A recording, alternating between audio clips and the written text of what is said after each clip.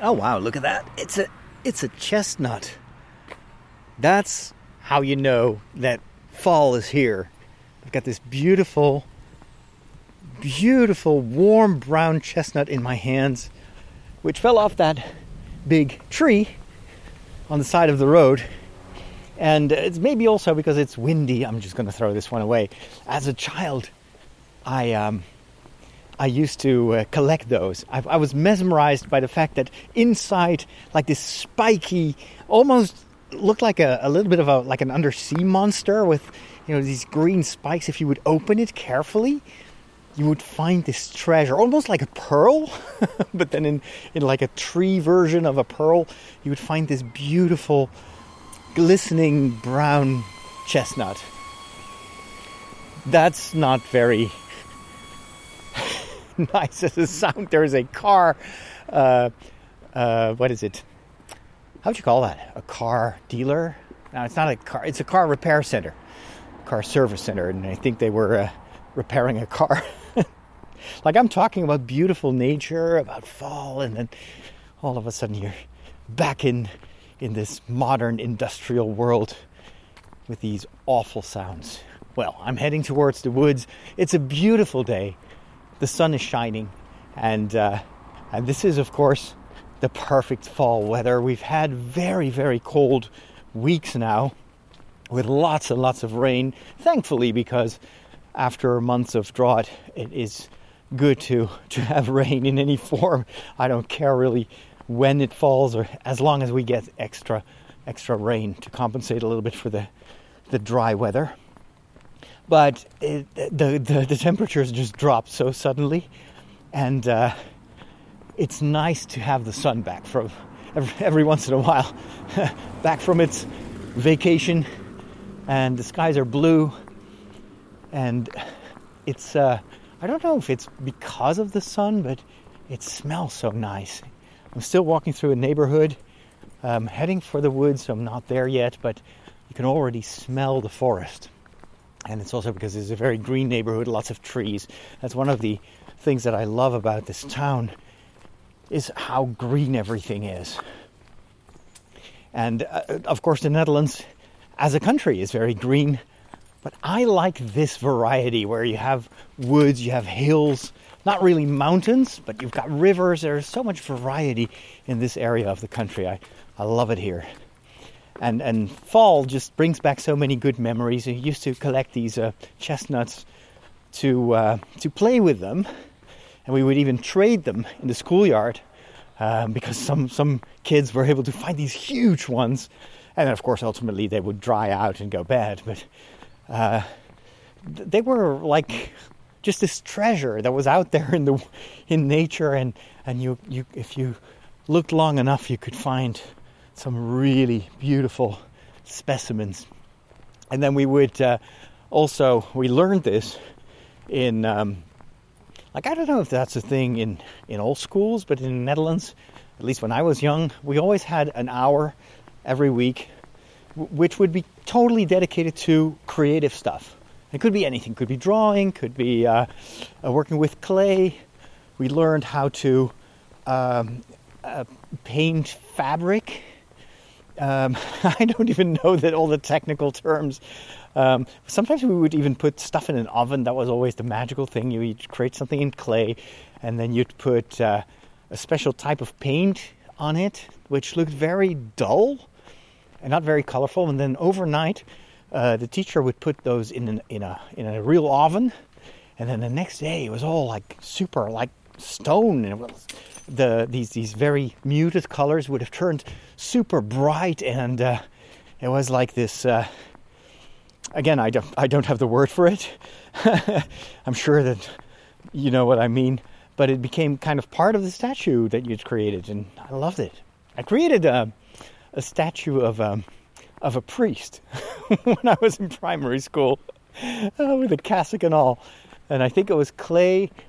I used a small beer bottle as a base, and then I would cover that in clay, and then on top where normally the cork would be, it would be the head of the priest.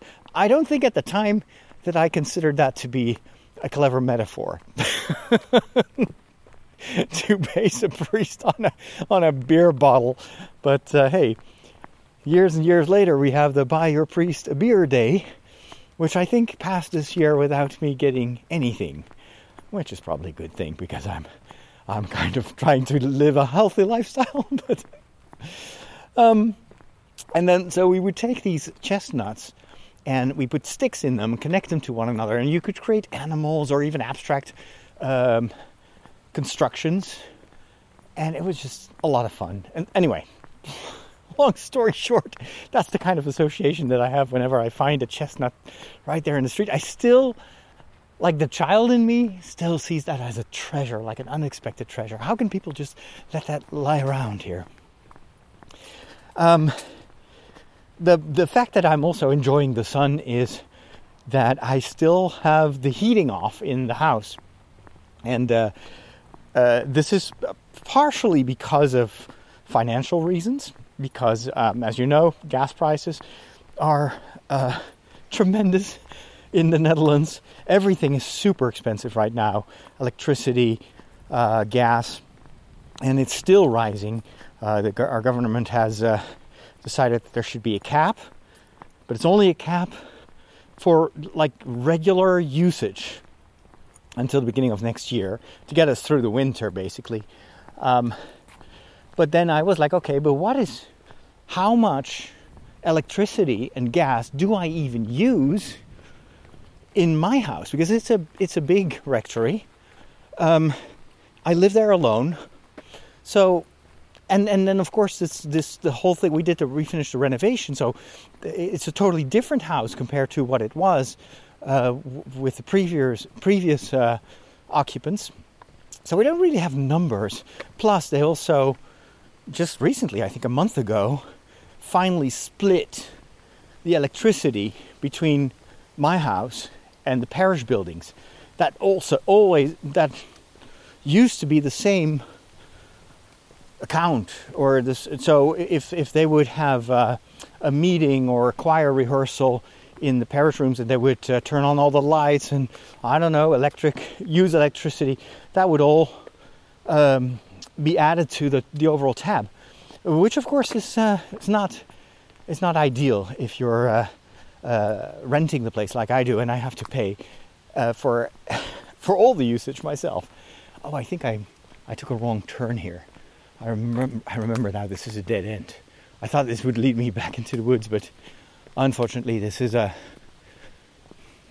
these houses are built in a circle and the road doesn't go anywhere. All right, I'll just walk back. Not a problem. So now that it's split up, I also have a digital meter. It used to be this old-fashioned thing that just basically had just numbers scrolling by. Now I have a digital meter, and it shows me there are two moments. You've got the electricity during the night, starts at midnight and until I think 6 o'clock in the morning. That's a low tariff, and that's also what you pay in the weekends. But I say low, but it's still pretty expensive. It's only 10% cheaper than the regular high rate, and that's for all the rest. So now I can count every morning what the usage has been for that particular day. So I was like, okay, I want to know what I can expect in the upcoming months. I already kind of pay in advance every month for electricity and gas. That's 200 euros, but it's almost certain to go over that because of these sky-high prices. So, okay, I want to measure this. I want to know how much I use right now. What is the norm? What is normal for a one-person household? And is it way over? Is it less? How can I make sure that we are not getting, big surprises, financial surprises at the end of the year or the beginning of the next year? Because frankly, we don't have that margin right now. So that's one reason, financial reason. The second reason is, of course, the gas that we use for a large part in Europe comes from Russia, even though they've been implementing all sorts of sanctions, but still, we, in many ways, still pay Putin for his gas if we keep using it. So I was also looking into ways to maybe get rid of the gas altogether, which I already kind of partially did when I started renovating the house, because I got rid of cooking on gas. So that's now induction. The only thing that is still running on gas is the heating. And so I was like, what happens if I just don't turn on the heat? So right now I've got zero gas that I'm using. But the big surprise is, of course, this house is not very well insulated. And so the temperatures have been dropping very fast. I compare this to other people that are doing the same. And they told me, well, it's getting chilly in the house. It's 18 degrees. I'd better put on a pullover. I was like, what, 18 degrees? I'm sitting here in 14 degrees. So it's clear that this house is also very much behind the times, because the temperatures drop way faster than is normal, at least compared to modern houses. So anyway, I know that now, and that's something I can also work on, because I want to make sure that we don't send extra money to Russia, and of course it's going to be inevitable at one point to start heating the house, if only for the humidity, because that's another downside of keeping the heat off, is the house becomes very humid.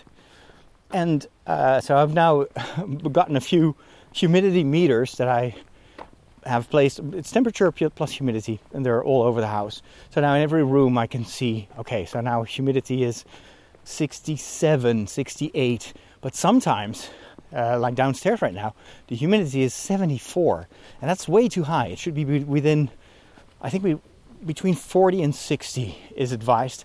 Otherwise, over time, you will get mold and all sorts of insects that like humid environments. And I just don't want that. I really want to prevent it, because once you have mold, it will start to creep into the walls and all the corners, and it's going to be a pain to get rid of that. So one way to prevent that from happening and get some of the humidity out of the house is by turning up the heat. Or, and that's another option, and I'm just calculating everything, is to get a dehumidifier. Like, it's something that looks a bit like a portable air conditioner or an air conditioning unit, and it will suck up the air and then let it condensate on metal, and then it will collect all that water. And well, it's a big house, so it probably need a relatively big thing, but that can actually get a lot of water out of the air. And if it's portable, you can move it around from room to room and make sure the humidity stays relatively low. So that would also be a way to kind of be able to keep the temperature low and then still not have the side effects of that. But it's all, of course, a matter of doing the calculations. Is it worth the investment in getting a dehumidifier, which would also actually be quite useful during the summertime, because humidity makes warm temperatures also extremely hard to bear. And that is why a lot of air conditioners, when you use them to cool the air, they will also get rid of some of that humidity. Okay, we finally are at the beginning of this path that leads me into the woods. It's getting calmer now. I have to slow down a little bit. I don't know why I'm walking so fast. Maybe it's just psychologically. I want it to be in the woods. I'm getting a little bit out of breath. I just had lunch and I made myself this nice burrito.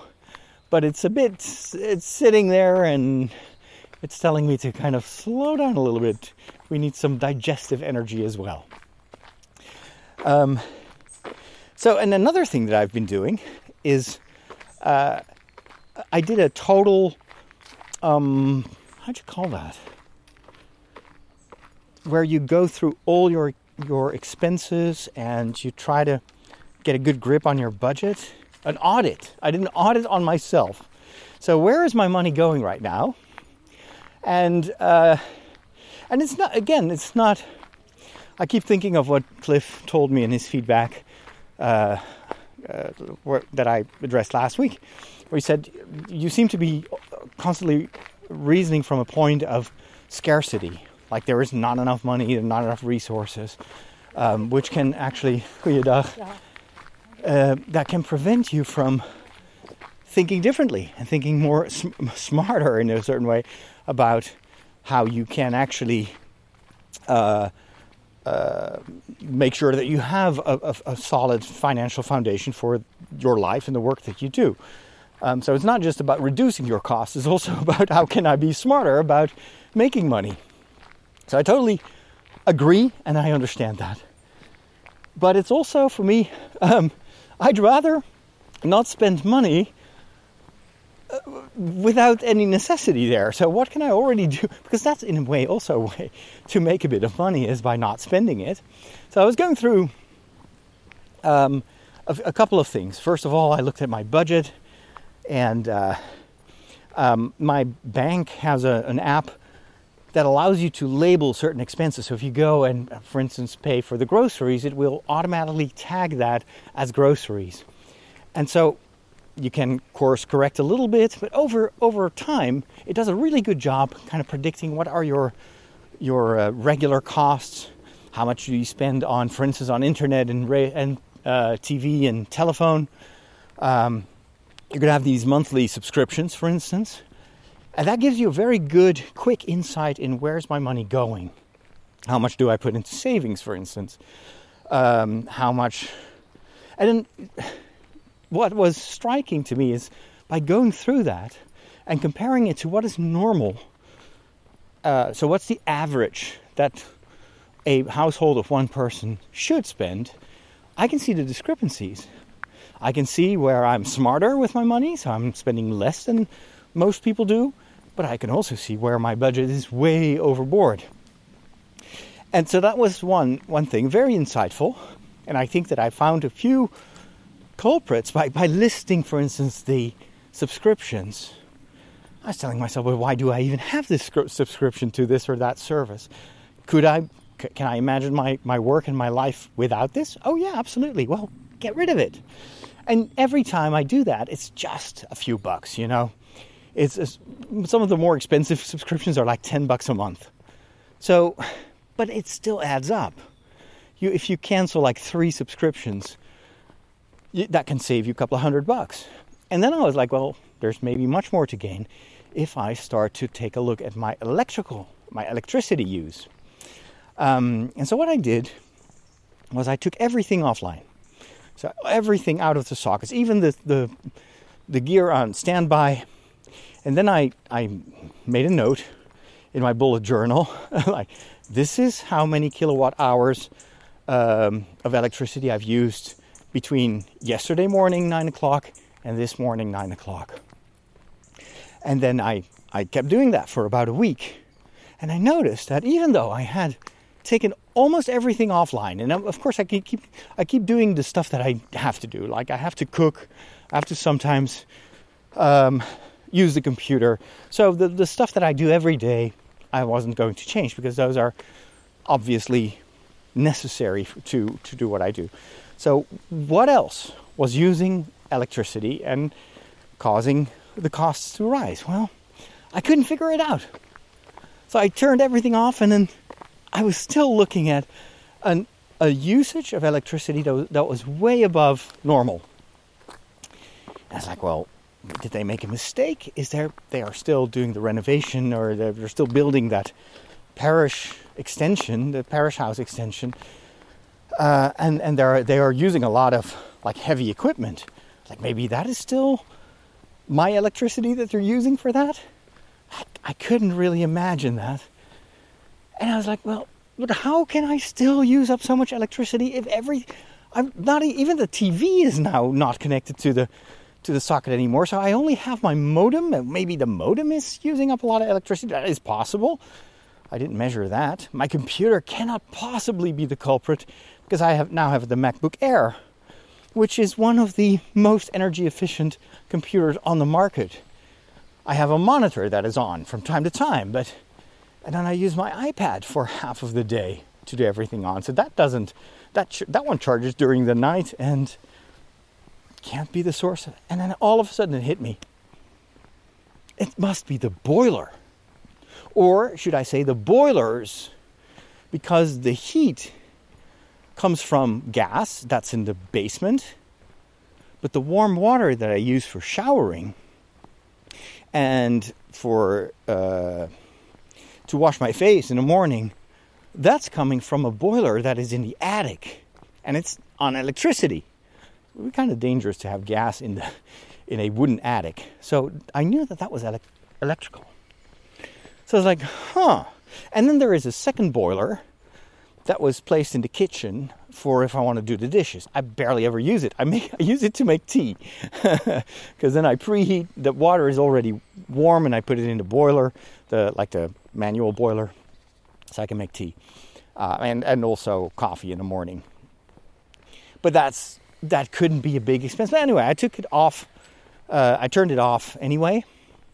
So that's like a 10-liter boiler. It shouldn't be too electricity hungry, especially because it's a newer model. And then I went up the stairs to the attic, which is kind of a hassle because you have to lower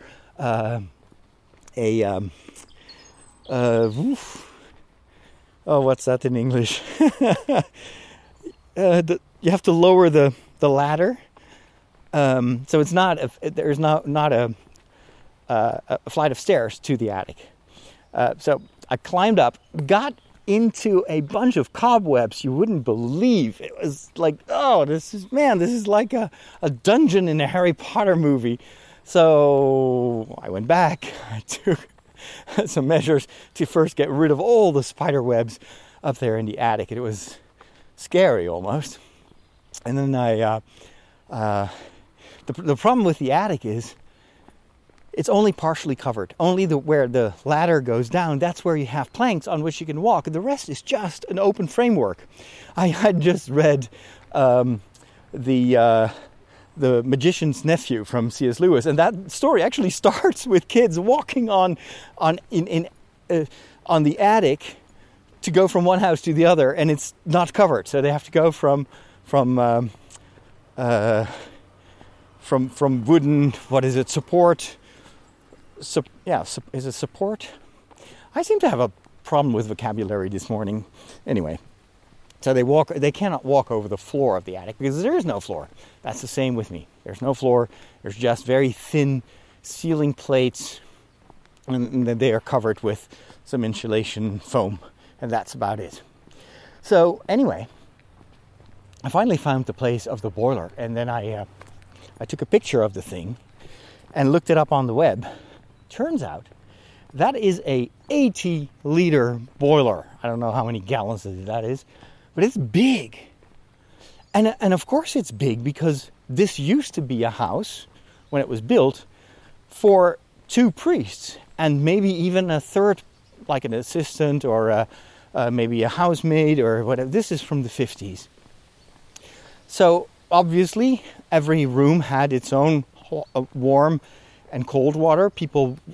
There may have been a shower right from the beginning, but that was about it. But so it was built, this house was built for 2 or 3 people, not for one person. And so the boiler actually, I think, is from the beginning of this house. It's very old. It must easily be 30, 40 years old. And it's way too big. And so I turned that one off. And I did that yesterday morning at 9. And this morning I went to the central meter system to look at the score. And that was where I noticed that cut the electricity bill in half. That was that one boiler that I only use to take a 1-minute shower in the morning. That's all I use it for. That was eating up 4 kilowatt hours, between 4 and 5 kilowatt hours every single day. That's a lot of money for just a little bit of warm water. So I'm super glad that I have found the culprit. And that you may again say, well, isn't that a scarcity mindset? It's just a few bucks, but it's $5 right now with the current. Like I looked up our energy provider and their tariffs. So that costs me about $5 a day just for the warm water. $5 a day. Multiply that by 365, plus winter is coming.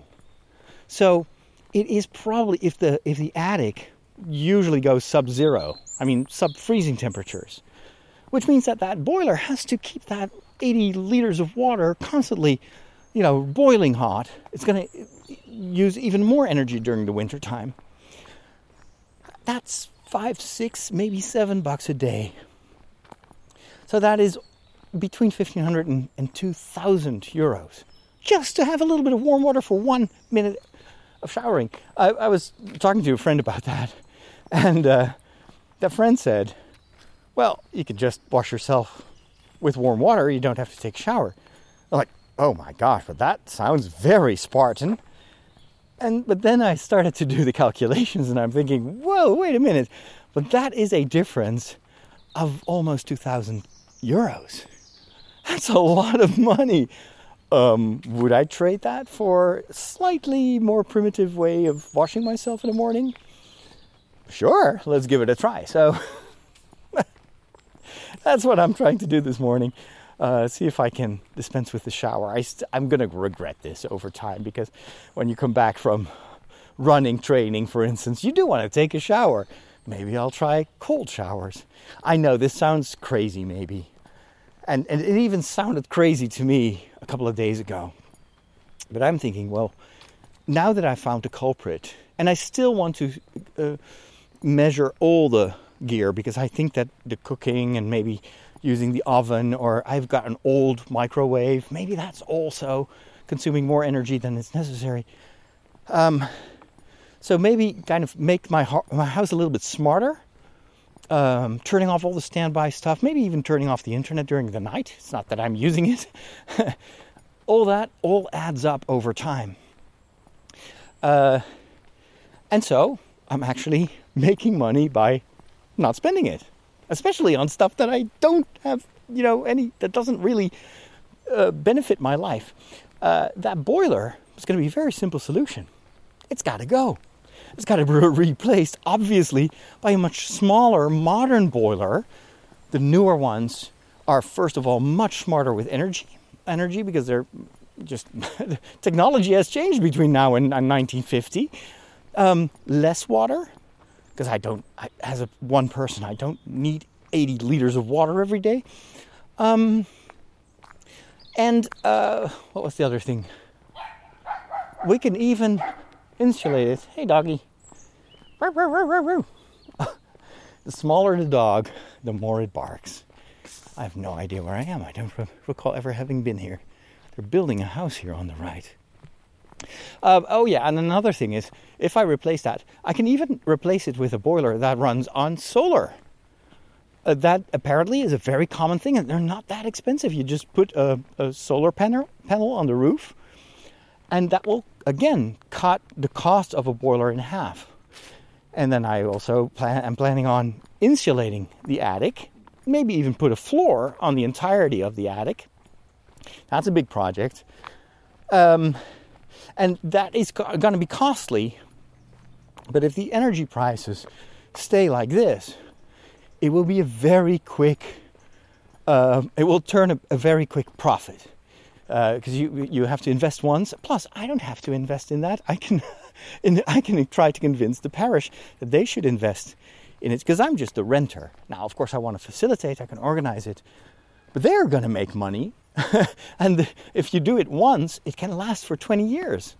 So it's going to be also a massive financial advantage for them in the long run, even after I'm gone. So anyway, I'll have to talk with them.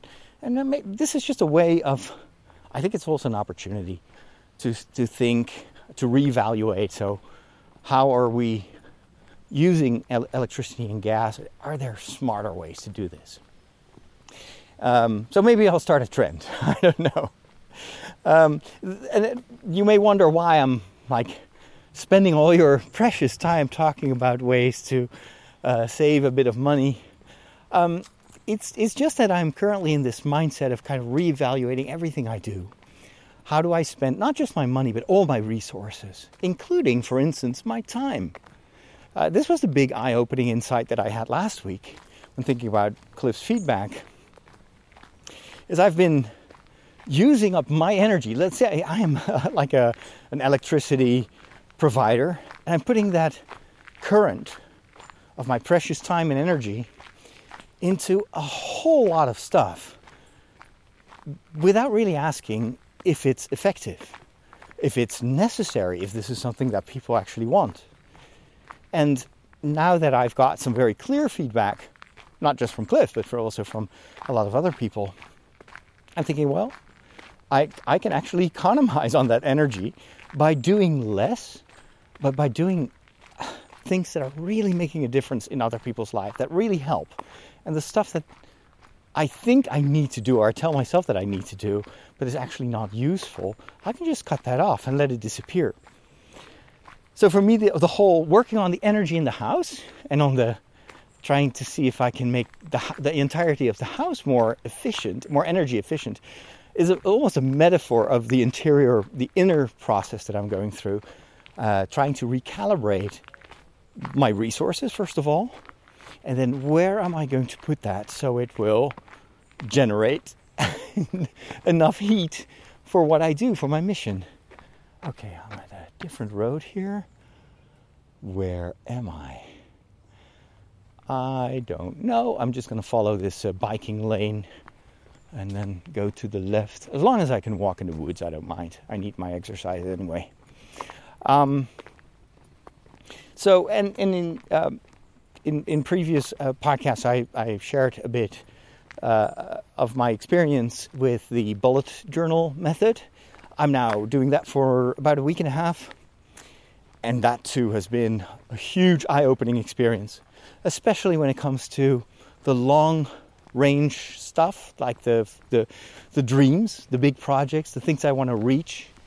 Creating the habit of going through those big goals to the future logs. You know, what do I want to reach in the future? Makes me much more aware of how every day should be a step towards those bigger goals, instead of just, well, I have a limited amount of time, I've got 1,000 projects, and I'm going to spend it all without having any energy left, any resources left for the more important goals. So it is a tool that helps me to focus on what's truly important and what keeps me going in the long run.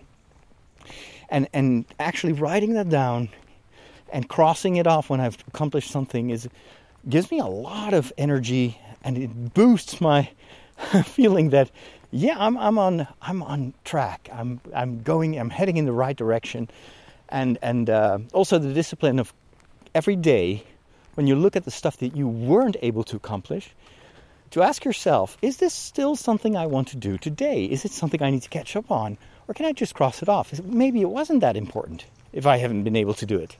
That too is almost a daily exercise in staying focused. So it works for me. It may not work for everyone, but definitely works for me so far. I'm very happy with that. And one of those bigger goals that I set, are actually a couple of those bigger goals that I am more aware of than I used to be a couple of weeks ago, was this idea of I want to create lasting value in the lives of people. I don't just want to be their weekly fix of entertainment. I gladly do that as a moment of context, as a social moment. But my ideal is to change people's lives, or to share how I've been able to change aspects of my life, and maybe that will help them to do the same. All right, this is another road. Again, I don't recognize it, so I'll just cross this one too. I don't even know if I have to go left or right to go back to my house, but who cares? Maybe, oh wait a minute, I can just look at my phone. That will show me where I am. I forgot about the GPS, the wonders of GPS. While I'm doing that, let me talk about a few of those bigger goals that I have in my future log. It's not just, and that's the cool thing, it's no longer, well, maybe one day. No, I put them in a month. I don't know if it's going to end up being done in that month, but at least it has a certain date on which I want to accomplish that, or a month. One of those is the documentaries. I keep coming back to that, but Cliff reminded me of the fact that I had stated that was one of my big dreams, to create like Netflix quality documentaries. And it's true, it's still something I love to do, but maybe I was a bit too ambitious trying to do one every month. But why not? This is, especially if I can also sell those documentaries to TV, that can be a very easy way to get to balance everything and to make sure that we are not in debt at the end of the year. So that's number one, which means I have to be very realistic. How can I create those documentaries? When am I going to do that? So it's not just the due date, it's also the due date. When am I going to do this stuff? So I wrote it down for this month to make some progress. I'm very careful in kind of over-promising, even to myself, but at least it's now in focus. This is something I want to work on, and I'm going to work on. Another thing is community. I think I've already mentioned this, but during this month of October, I want to have a live moment where I can interact with the people that follow me every single day at 5 o'clock in the afternoon. Why 5 o'clock? Because it's the end of the day anyway. It's usually when my energy is starting to go down. I've been working creatively for an entire day. And isn't it a perfect moment to just hang out and chat with people about stuff that you love to talk about? And then I've also come up with some ways in which I can make this even work for my other goals, which is to create more regular content on my various social media channels, by preparing it in such a way that I can talk. For instance, I can do a Q&A, I can answer some questions. I can do, like, for instance, this evening, I scheduled what I call Star Wars Hour. That's probably going to be on Wednesdays from now on, but I'm going to do an extra Star Wars Hour tonight. It's going to be live, and I'm just going to take 1 hour to give my review and thoughts about the 4 episodes of Andor that are currently out. I think I know where I am now, don't I? Wait a minute. Animal Hospital? No, I don't know where I am. Oh, no. Wageningen Hoog. I think I have to go to the left. I think, yeah. It's got to be this way. All right. So this is the road that leads to my house. I've been living here for a year now, exactly 1 year. I still don't recognize the place. All these trees look the same. And then I was like, oh, wait a minute. But if I do that, if I do reviews, and then I can cut that hour up in small pieces, like 4 episodes, and I will redistribute them on YouTube over the week. So I'll have 4 pieces of content on my YouTube channel in 1 week without extra effort. Well, a little bit of extra effort. I have to create a blurb and a thumbnail, but it's nothing compared to having to sit down and create like a specific video every day. And then I was like, well, wait a minute, I can do that with anime as well. Why don't I just do weekly, during that live moment, anime hour? And I'll just talk about what I've seen. I don't watch a ton of anime. I've always got something to talk about, and there are tons and tons of questions on TikTok from my followers there. They want to pick my brain about anime, so I can just use that as a basis for, I think, a lot of content. And if I cut it up again in small individual pieces, question by question, I'll have more than enough content for my TikTok account. So it's just about rethinking, how can I, with a little bit of energy, generate a ton of stuff that is valuable to the various audiences that I have.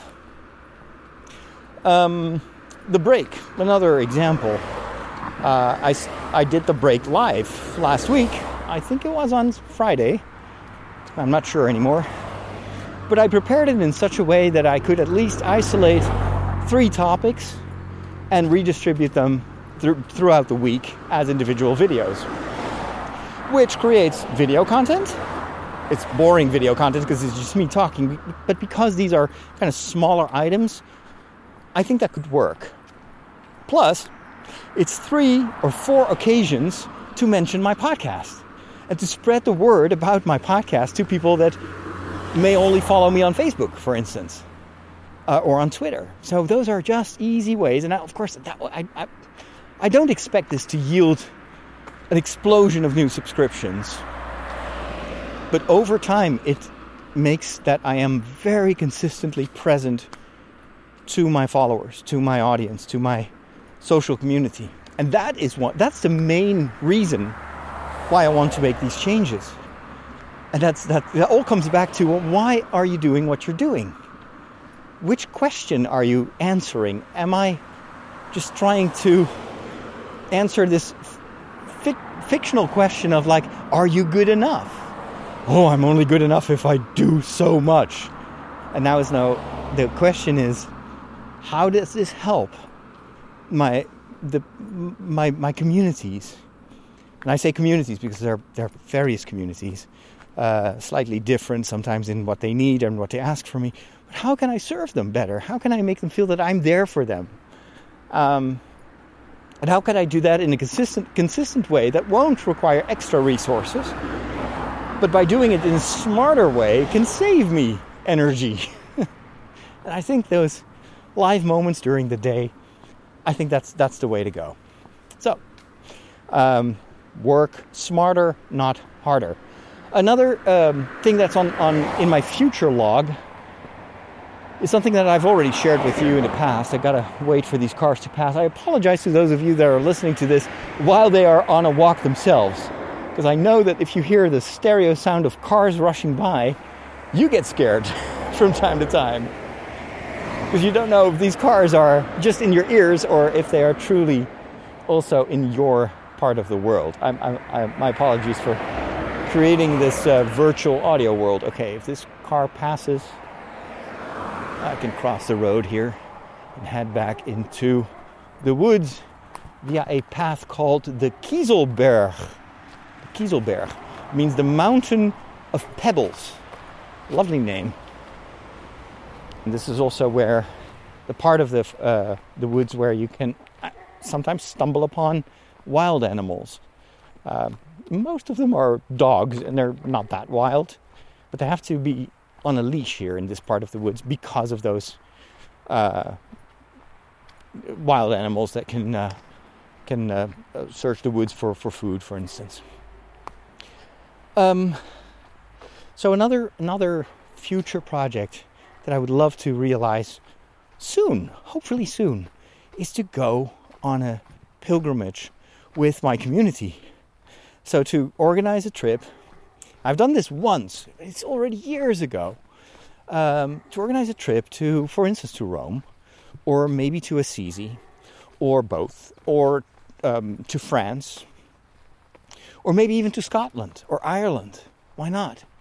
Right now, if you live in North America, coming to Europe is actually super cheap. Well, it's still expensive, but it's much cheaper than it ever was because the dollar is so strong compared to the euro right now.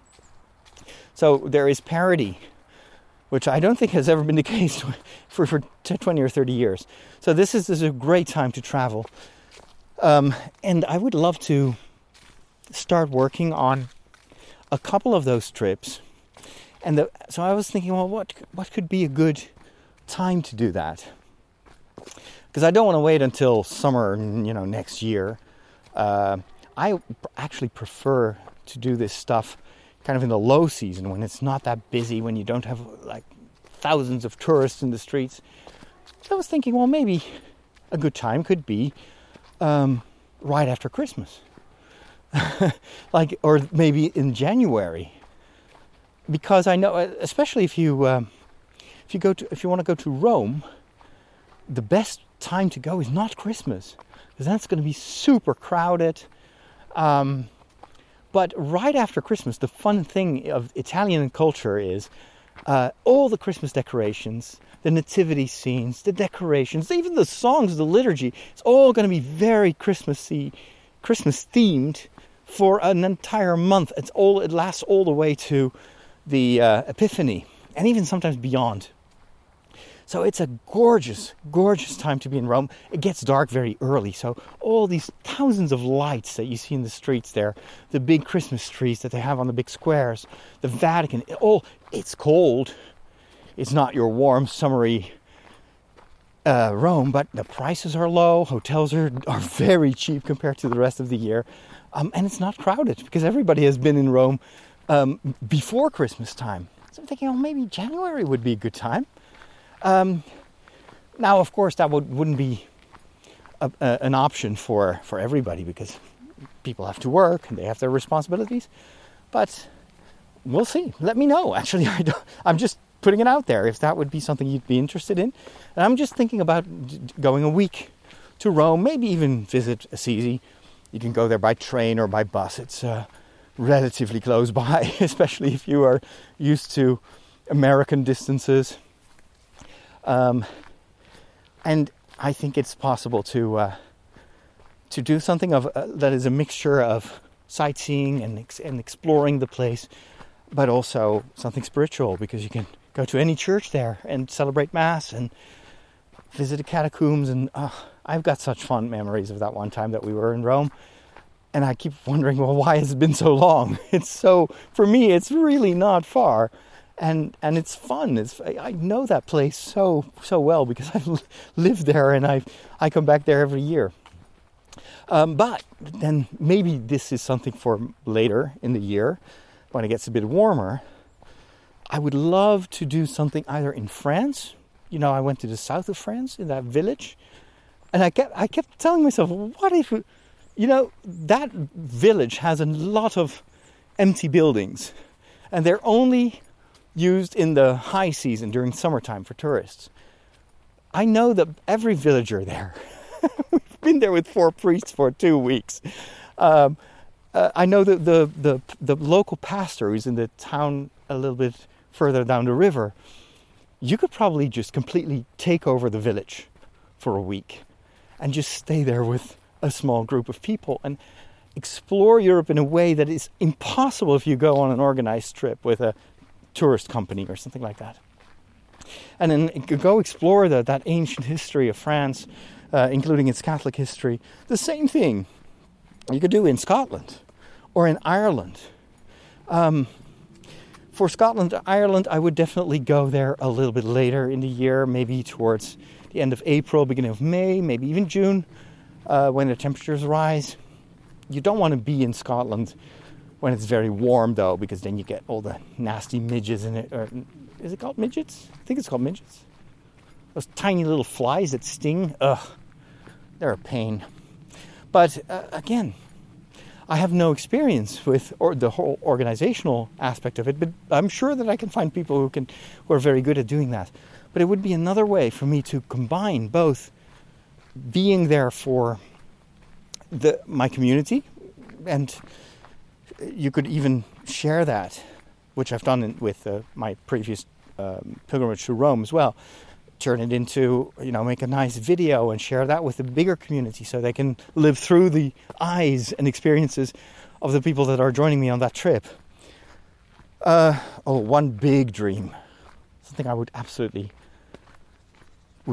that would be, if I could share that with some of you, to walk to Santiago.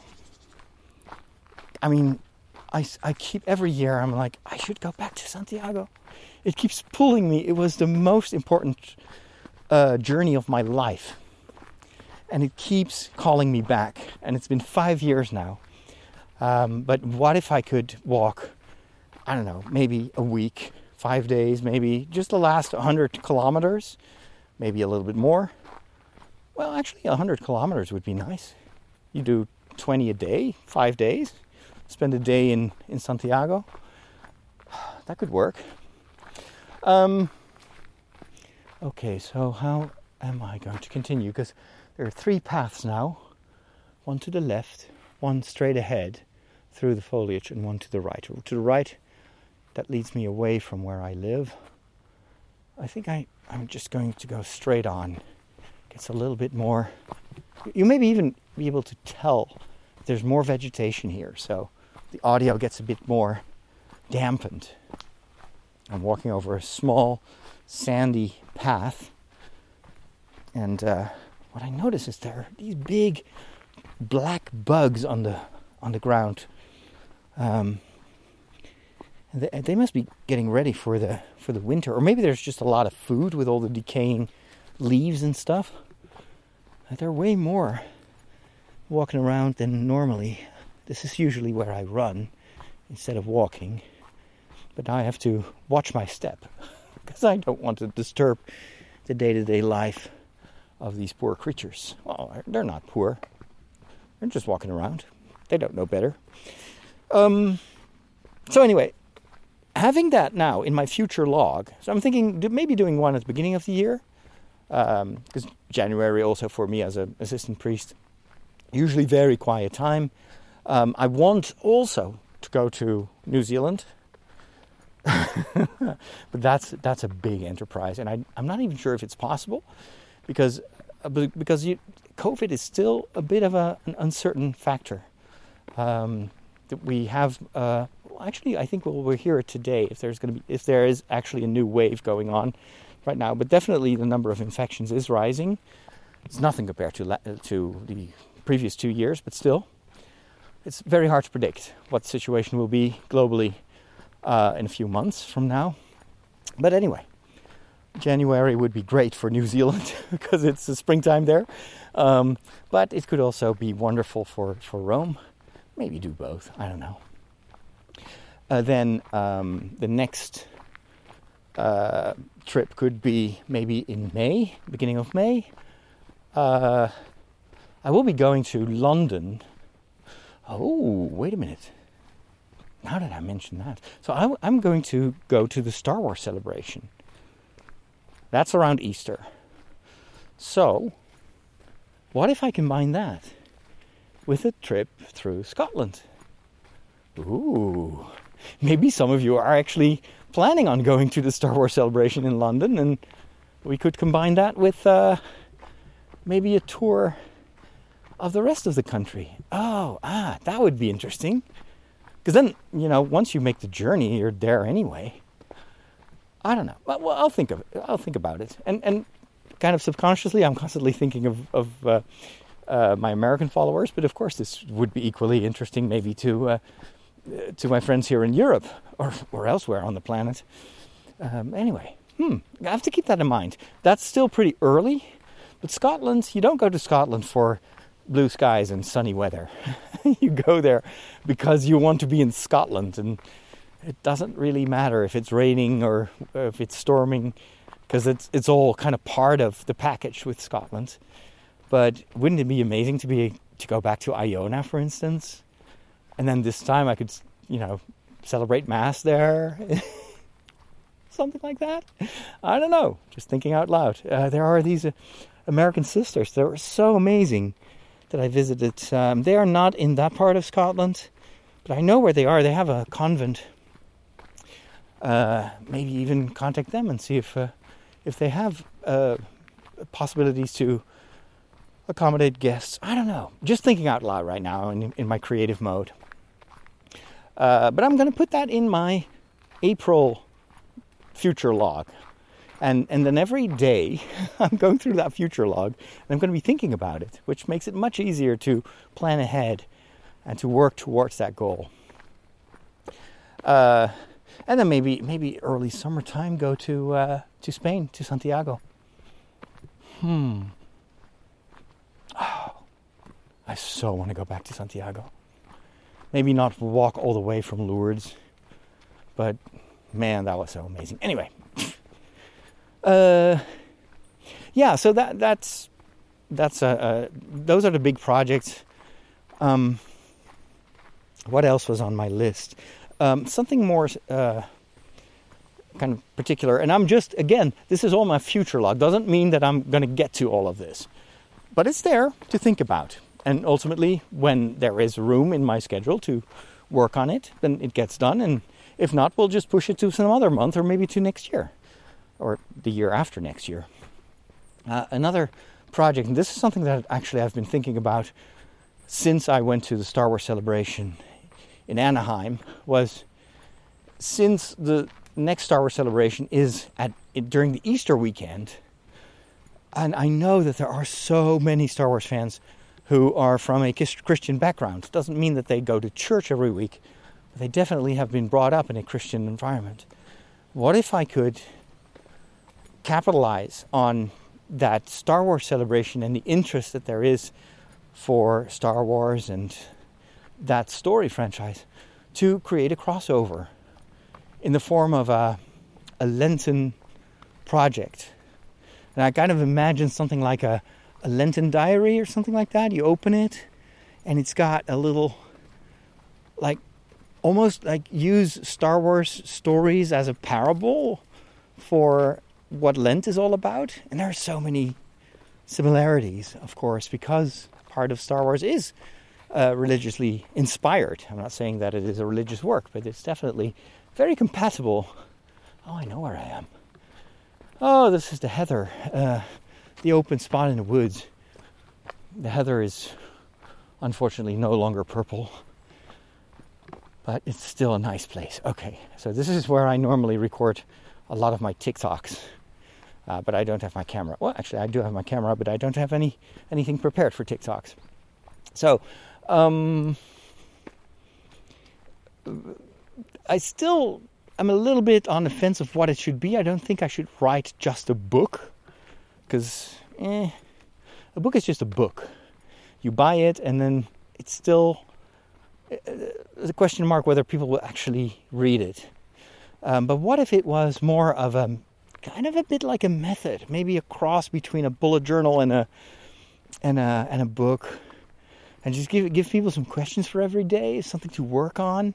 And then the entire journey could be 40 days towards Easter, following the Jedi, or I don't know, something like that.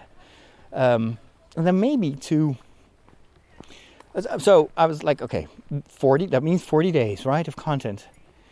I have a couple of months left, but it means I should start planning in the month of October already. Hello. A bunch of kids going to the woods. I think they're walking the dog, or the dog is walking them. So maybe start making the overall outline and getting the idea out of my head in this month of October, and then start working November, December, January, February, because you still need a bit of time. Well, in fact, now that I think of it, Lent starts in February. So it's got to be ready in January, which means October, November, December, January. That's 4 months. It means I have to write 10 pages each month for this book. That's feasible. So I'm trying to break it up into smaller parts, and if I plan that correctly, that could work. And maybe another thing that I wanted to do is to do something similar but smaller for Advent. That would be very soon, of course. So that's the end of November. But to almost do like a pilot project. What if I create something very simple? Maybe even publish it as an ebook or something that people can print. And then do a little Advent guide to Christmas. But then in the footsteps of maybe a Star Wars themed thing, or Lord of the Rings, Tolkien-esque. I don't know. Just what do you think of this? Is this, again, it's still a bunch of ideas, and maybe it's too much, because if I also want to do something about the documentaries and I want to be publishing these short videos every day, then maybe this is way too much. But I'd like to make an assessment of how could I do this with the resources that I currently have. And would this be, of course, useful to people? Is this something that they would enjoy? But I'm thinking, like, to come back to this metaphor that I started with, trying to make the house more energy efficient. one of the things that I would like to do is to use 2 rooms plus the kitchen in the winter. So instead of heating the entire house, I'll have the room where I work and watch TV, and that where I can do all the streaming. That's one room, so I have to heat that. The other one is the kitchen, and then my bedroom, and that's it. So I can keep the heat off in the other rooms. So it's concentrating the available energy or resources to make sure that 3 rooms are really comfortable. That's kind of how I see my work in the next couple of weeks and months. Taking what I have in terms of resources and redirect it on just 3 projects, and make sure that those get done really well and consistently, and then those can actually become really good. So what would be these 3? Definitely this kind of content. So the daily, maybe the communication with my communities, be it live or the podcast or the short videos, all that's one goal. I want to be in more frequent contact with my community and establish a bond of friendship, or work on that bond of friendship and strengthen it. The second one, definitely the documentaries. That's big because it's a way for me to hone my craft and to work towards that bigger goal of one day, be someone who can produce stories on the level of what we currently see on Netflix. Always compare yourself to the best of the best. That keeps you want to grow. So that's number 2. And then number 3, maybe kind of on the fence between the trips and then maybe that guide, that book, that Lenten project. That's difficult because it's 2 different audiences. Like the Lenten or Advent type of project, that would be more for the geeks. To help them maybe in their own faith journey. That is kind of the core, that's the heart of my mission, right? As a priest and a geek. Whereas the pilgrimages are more for the people that are already kind of part of the inner circle. In a certain way also the people that are facilitating me and helping me to do what I do. So that's a different target audience. I don't know. I'll let you decide. Tell me what you think after listening to all this. Maybe you'll just say I'm crazy and I'm, again, thinking about way too many projects. But don't worry. They're in my future log. They're not in my daily planning yet. Because I first want to think about stuff. And then I want to make some decisions. But let me know if any of these topics speak to you. If this is something that you would be interested in. There's one piece of the puzzle that I haven't told you yet, which has to do with this idea of creating. I should wrap up. I've been talking for about an hour about this whole Star Wars guide to Lent or whatever you want to call it. I would like to do a tour in the United States maybe in September, October next year, and do a college tour. Just go visit universities, and it helps if you already have something that they can sample before you go there. So I was thinking, well, maybe if I write a really good, how do you say that? Like a companion book for your growth in faith. I don't know how to enunciate that, how to describe it. But it could definitely help if you want to get, grow interest for a tour like that. Well, we'll see. Anyway, this is what I wanted to share with you. I'm going to wrap things up because, you've got things to do. I've got things to do. But thanks so much for the privilege of your time. If you're one of my patrons, I'm looking forward to reading your feedback on Discord in the brainstorm session or the think tank session. And if you're not part of the Patreon community, you can always reach me on social media or send an email. Or if you look for Father Roderick, I'm sure you'll know how to make your voice heard. All right, I'm wrapping up. See you later or talk to you later. And thanks so much for all your support. God bless.